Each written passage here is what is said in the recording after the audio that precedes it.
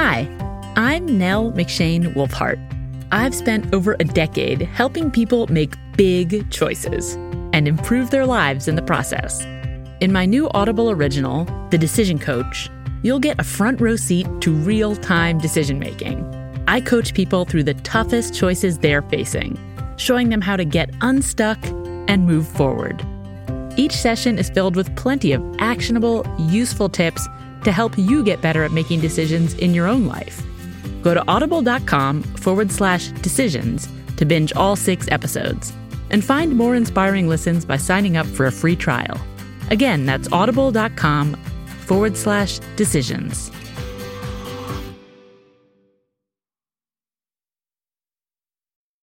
One afternoon, a few years ago, Annabelle was at her home in England. She was catching up on some news, clicking around online, when she saw a headline that gave her a sudden shock. And I always used to look at any articles about breast augmentations or things like that. I always used to read them, find them interesting. And I saw this, 6 women have died from cancer due to breast implants or something along those lines. The article said that her breast implants, the ones she'd had for more than 20 years, had been linked to cancer. At first, I almost disregarded it because, you hear all these stories about women are dying because of their breast implants and breast implant illness. And it's something that I kind of had decided that, okay, maybe there is a very, very tiny risk that you could have a bad reaction to having implants in your body. But that's something I had accepted. And I kind of almost dismissed it because I was like, oh, it's just another one of these stories, another scare tactic. But this wasn't clickbait. Under the headline, there was something like, worldwide withdrawal of implants requested by the FDA. And I thought, as soon as I saw that, I thought, right, okay, this is more serious. Annabelle was worried. And since then, for the past 4 years, she's kept worrying, reading headlines and clicking on every article about these implants. Now 33 women have died, so it's gone from 6 to 33. And I'm like, well, wait a minute, this has happened since they knew about it. So why are these women still dying? Now, Annabelle has a big decision to make. Based on this news, what should she do about her implants? That's what we're going to figure out today. I'm Nell McShane Wolfhart, professional decision maker, and this is The Decision Coach. Medical decisions are some of the hardest decisions we make, and Annabelle has a few options here. She can keep the breast implants she has, she can remove them and go back to living with her natural breasts, or she can replace her implants with new ones that have been certified as safe. But before we get into any of that, I wanted to know, how did Annabelle get here in the first place? I kind of started my journey when I was about 15, and I first saw Pamela Anderson on Baywatch, and I realised that you could have breast implants. That was the first time I really found out about breast implants. As a teenager, Annabelle was obsessed with the idea that she needed bigger breasts. They would make her more popular, happier, less bullied. And my sister was small-breasted and my mum was small-breasted, and I knew that I was never going to get big boobs. It wasn't going to happen for me naturally. Plenty of teenagers dream about this. They stuff their bras or invest in the latest push-up technology from Victoria's Secret. But for Annabelle, the desire to change her body was really intense. She describes it as a form of body dysmorphia, a mental fixation around wanting to look a certain way. It's almost like everything revolves around it, and it's not a vanity thing. It's that you just don't feel like you've got brain space. I don't know how else to describe it, because it just consumes your thoughts to the degree where it is difficult to think about anything else. So she decided to do something about it. When she was 18, she got a job serving drinks in a pub and saved every penny. Probably worked about 60 hours a week, and I was full on getting tips out of people. And I had a boob jar. I would say to people help me buy my boobs. She felt like she couldn't really move on with her life until she'd had the augmentation. It became the thing she was working towards, the overarching goal of everything she did. And she made it. She saved up the money, she found an excellent doctor, And she had the surgery. All my friends and my partner at the time, family and whatever, they were all like, wow, they're amazing. They look amazing. But they just didn't feel big enough. And then it was almost like chasing that kind of, I want them to feel big enough for me because then I'll be okay. So she had a second augmentation about 9 months after the first. And then again, I remember looking at them and it was almost like when you get really bad news and you get that sinking feeling in your stomach and you feel a bit sick. I got that feeling because I was like, they're still not big enough. They're still not what I want. Annabelle was determined to get the look she wanted. She had a third augmentation. And this time, when she woke up after the surgery, things felt different. I remember getting out of bed and standing in front of the mirror, and I remember just feeling like this amazing sense of peace because I just was like, finally, they're exactly how I want them. The exact size I want, the exact shape I want. They're 100% perfect. I couldn't ask for anything more. And it was almost like this huge weight lifted off my shoulders, and I was able to be like, right, okay, now I can move on. Now I can concentrate on other things that I might need to work on. This surgery had genuinely changed her whole outlook on life. I mean, I'm not saying, that it's the solution for everyone, but for me it did. Once I felt happy with my breasts, I did feel like I was able to kind of, work on self-acceptance and self-love and all these things. And her life really was better. Until that day in 2019, when she read that the exact brand of implants she had were being linked to a rare form of blood cancer. No surgery is without risk, and no implants are 100% safe. But Annabelle had made sure to get implants that were as good as it got. So they were considered the very best of the best, the safest implants that you could have. They're gummy bear implants, so they can't leak. If you cut them, it's like kind of cutting a gummy bear. They don't leak because they're solid. Annabelle's implants are made by Allergan, the company behind Botox.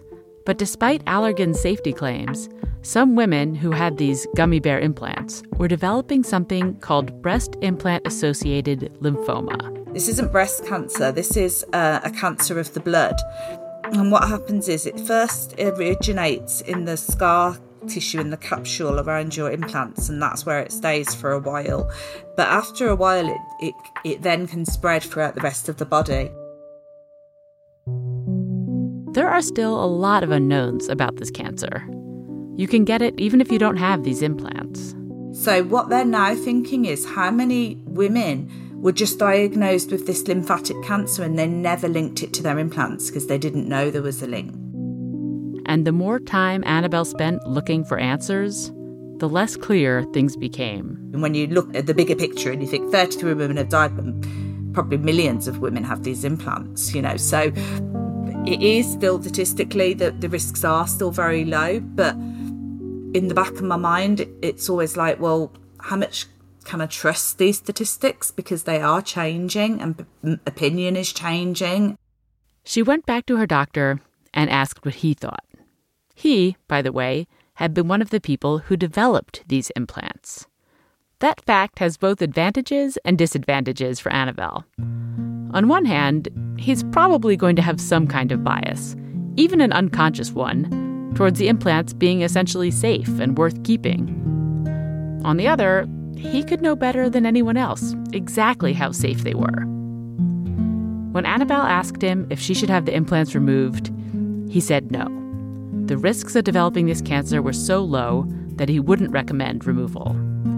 Replacing the implants with another surgery would actually be riskier. But Annabelle is someone who thinks about things a lot. Once a particular worry gets into her head, it can be really hard to let it go. When I'm making a cup of tea or doing something a bit more mundane that doesn't take up my brain space as such, that's when it will pop into my mind.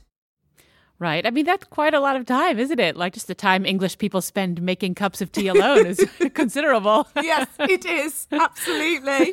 I probably have 4 or 5 cups of tea a day. Right. Okay. So that's like at least 4 or 5 times a day that you're sort of reconsidering this particular decision. Absolutely. Exactly. Yes. Like many of the decisions people bring to me, this one seemed simple on paper. The implants might carry serious risks, and Annabelle was super worried. Just have them removed, right? I asked Annabelle how she felt about this. It would take a lot for me to want to go for that option. Annabelle is in her mid-40s, and she's had breast implants for most of her adult life.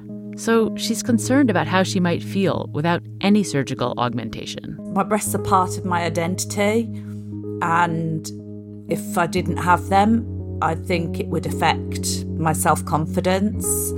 I just can't imagine being flat-chested because I was so unhappy. I really was extremely unhappy and extremely fixated on my body when I was flat-chested. So yes, I worry it would trigger my body dysmorphia again and just trigger a lot of other things that I feel I've overcome. Annabelle could also have her implants removed and replaced with new ones that don't have any reported link to cancer. But this choice doesn't come with any guarantees either. Annabelle has already gone under the knife 3 times to get the exact look she wanted. Now she's worried that new implants will make her look different and how that might impact her mental health. It's a very difficult decision for me because I don't know how I'll be affected if I'm not happy with them once they've been replaced. So yeah, that's why it's such a big decision for me. Medical decisions are something everyone has to make at one point or another, and it can feel impossible to know what to do, which is why Annabelle has been stuck for 4 years. So I decided to ask a doctor for their professional perspective on medical decision-making. Lee Simmons is a primary care physician and medical director of the Mass General Hospital Decision Sciences Center. First, I got her opinion on Annabelle's situation. You could see a situation where Annabelle sees a physician who says, you should just have the implants out. That'll greatly reduce your risk of a problem. But that doctor wouldn't be operating with the information of how important these implants had been for her. I asked Lee for her best strategies for making medical decisions, where the stakes are incredibly high and we might not feel well or quite like our regular selves. Lee says to remember that you are the one making the final decision. One of the most worrisome phrases we hear is, whatever you say, doc, it's up to you. You're the doctor. Oh, that concerns me. And I even joke and I say, oh, no. You're the one who's going to have to do the hard work here. This is a great reminder to inform your doctor about how you're feeling and to bring up any concerns you have, even if they don't seem medically relevant. It doesn't have to be on the chart to be important. And if you're wrestling with a complex medical decision, Lee has another piece of advice. Write it down. Think about what is making it hard. Writing that kind of thing out. Why am I struggling with this? Is it because it's actually a very hard decision? Is it because I'm thinking about other things in my life I'll have to adjust if I want to have this operation or start this treatment? Am I feeling like I can trust my team? And if not, how can I make it a trusting team, or do I need to change? Lee recommends one worksheet in particular, a short guide to making medical choices. It's freely available.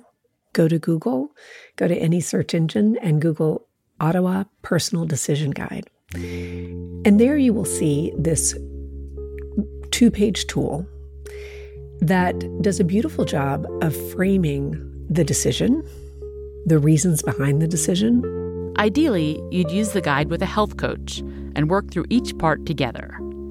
First, making sure you have all the information about the risks and benefits of each option, then laying out your values, a decision coach favorite, and finally, establishing how certain you feel about your choice. Remember, it's your decision.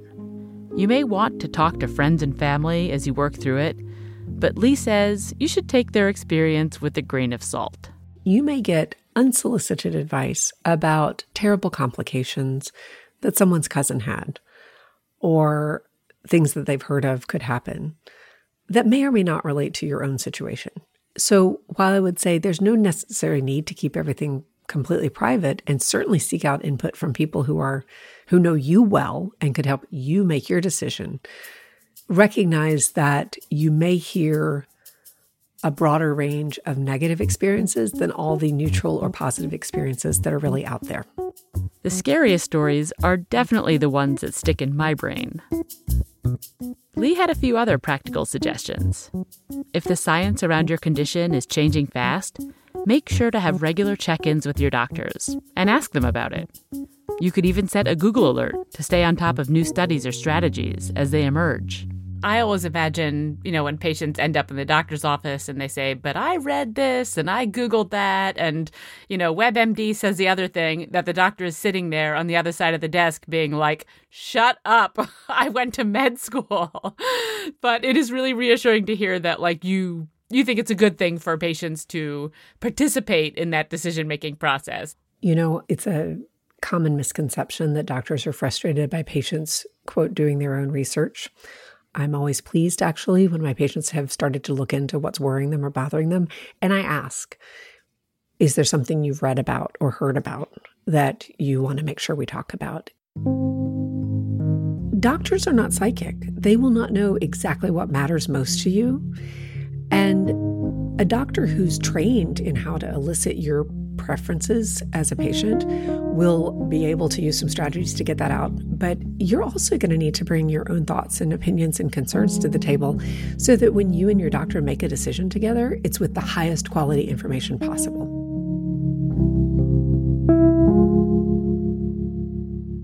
"20 years ago, Annabelle got breast implants so she could see herself in the mirror the way she wanted to. It was all about self-actualization. But today, there are more people impacting her decision-making. She has a son and a husband, and she wants to be around for them as long as she can, which has changed how she thinks about even relatively small health risks. I feel like some guilt, like it's almost selfish not to do anything because there's so many other people that will be affected if I did get this cancer. Getting her implants swapped out for new ones isn't a walk in the park, but it's something she's willing to do if we decide on a replacement. Is that a very difficult surgery? Does it take a long time to recover from? Is it very painful? How much of a procedure are we talking here, the replacement part? If you have a skilled plastic surgeon like I had, it is a relatively simple procedure and it's not particularly painful. I recovered very quickly each time, was back to normal within a couple of weeks. Annabelle also told me this isn't her first cancer scare. So I had ovarian cysts and I had, they call a high... A couple of years ago, Annabelle found out she was at increased risk for ovarian cancer. Her doctor recommended that she have surgery to remove her ovaries, which she did.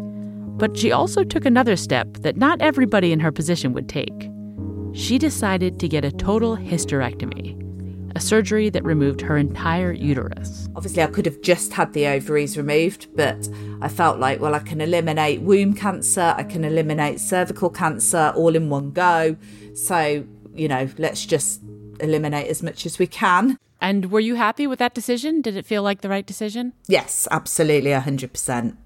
So Annabelle is used to taking big action, which is important because she has big goals. She wants to own her own home and help her son buy a house and be able to go on plenty of vacations without money worries. She also wants to keep her day job while building her side business. That's something she started developing after she heard about the cancer risk.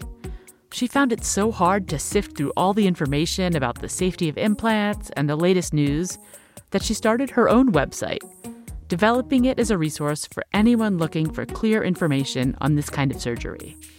Her goal is to have the site generate income and build her reputation as a thought leader in cosmetic surgery information. I also asked Annabelle to make a list of her values. She said being healthy, staying in close touch with her family, and recognition for her work. She also included the freedom to look how she wants to look.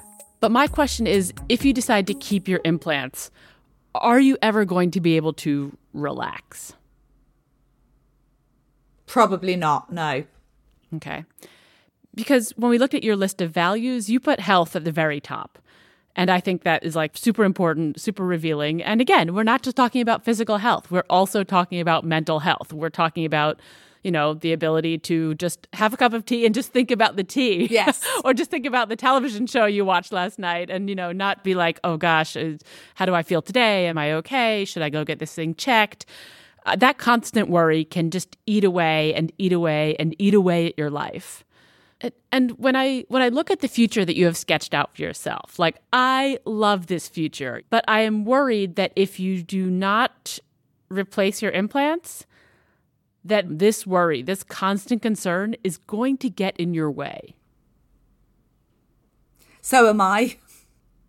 Over time, I've realised that the worry of it is taking up brain space that I could use more effectively for achieving the things I want in the future. So yes, you hit the nail on the head. This is a common factor when it comes to decision making. Every client that comes to me has been giving a particular decision a lot of time and mental energy, usually way too much. And when it became clear that Annabelle had been worrying about the possibility of this cancer since 2019, it also became clear that saying, do nothing and just don't worry about it, was a totally pointless endeavor. She had to do something.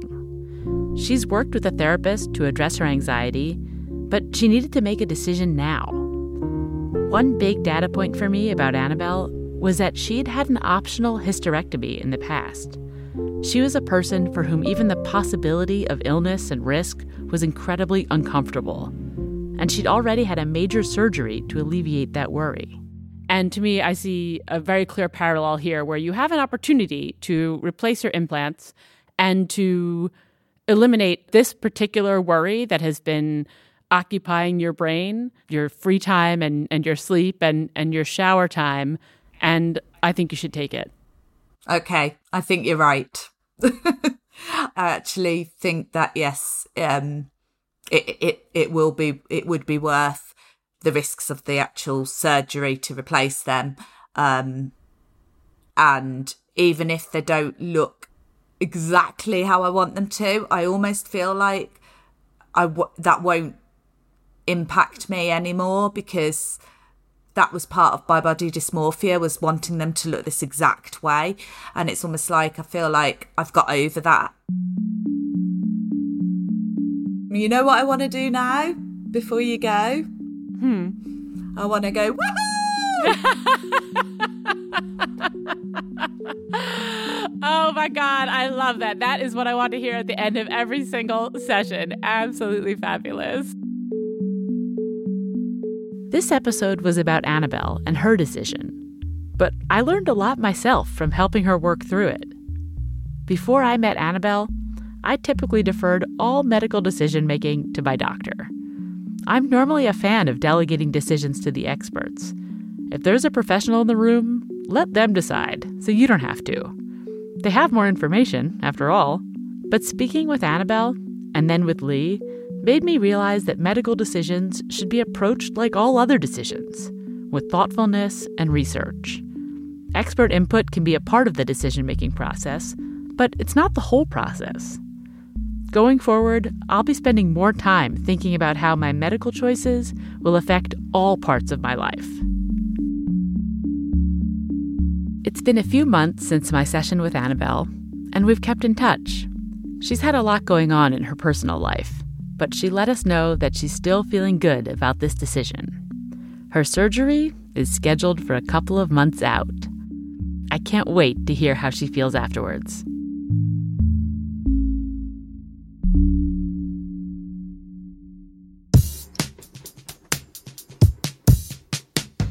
Next time on The Decision Coach. I prayed. I prayed on and off. I'm like, God, I want a sister so bad. Every time my mom would get pregnant with another kid, I'm like, please let it be a girl. And it was never a girl. And I was like, please give me a sister.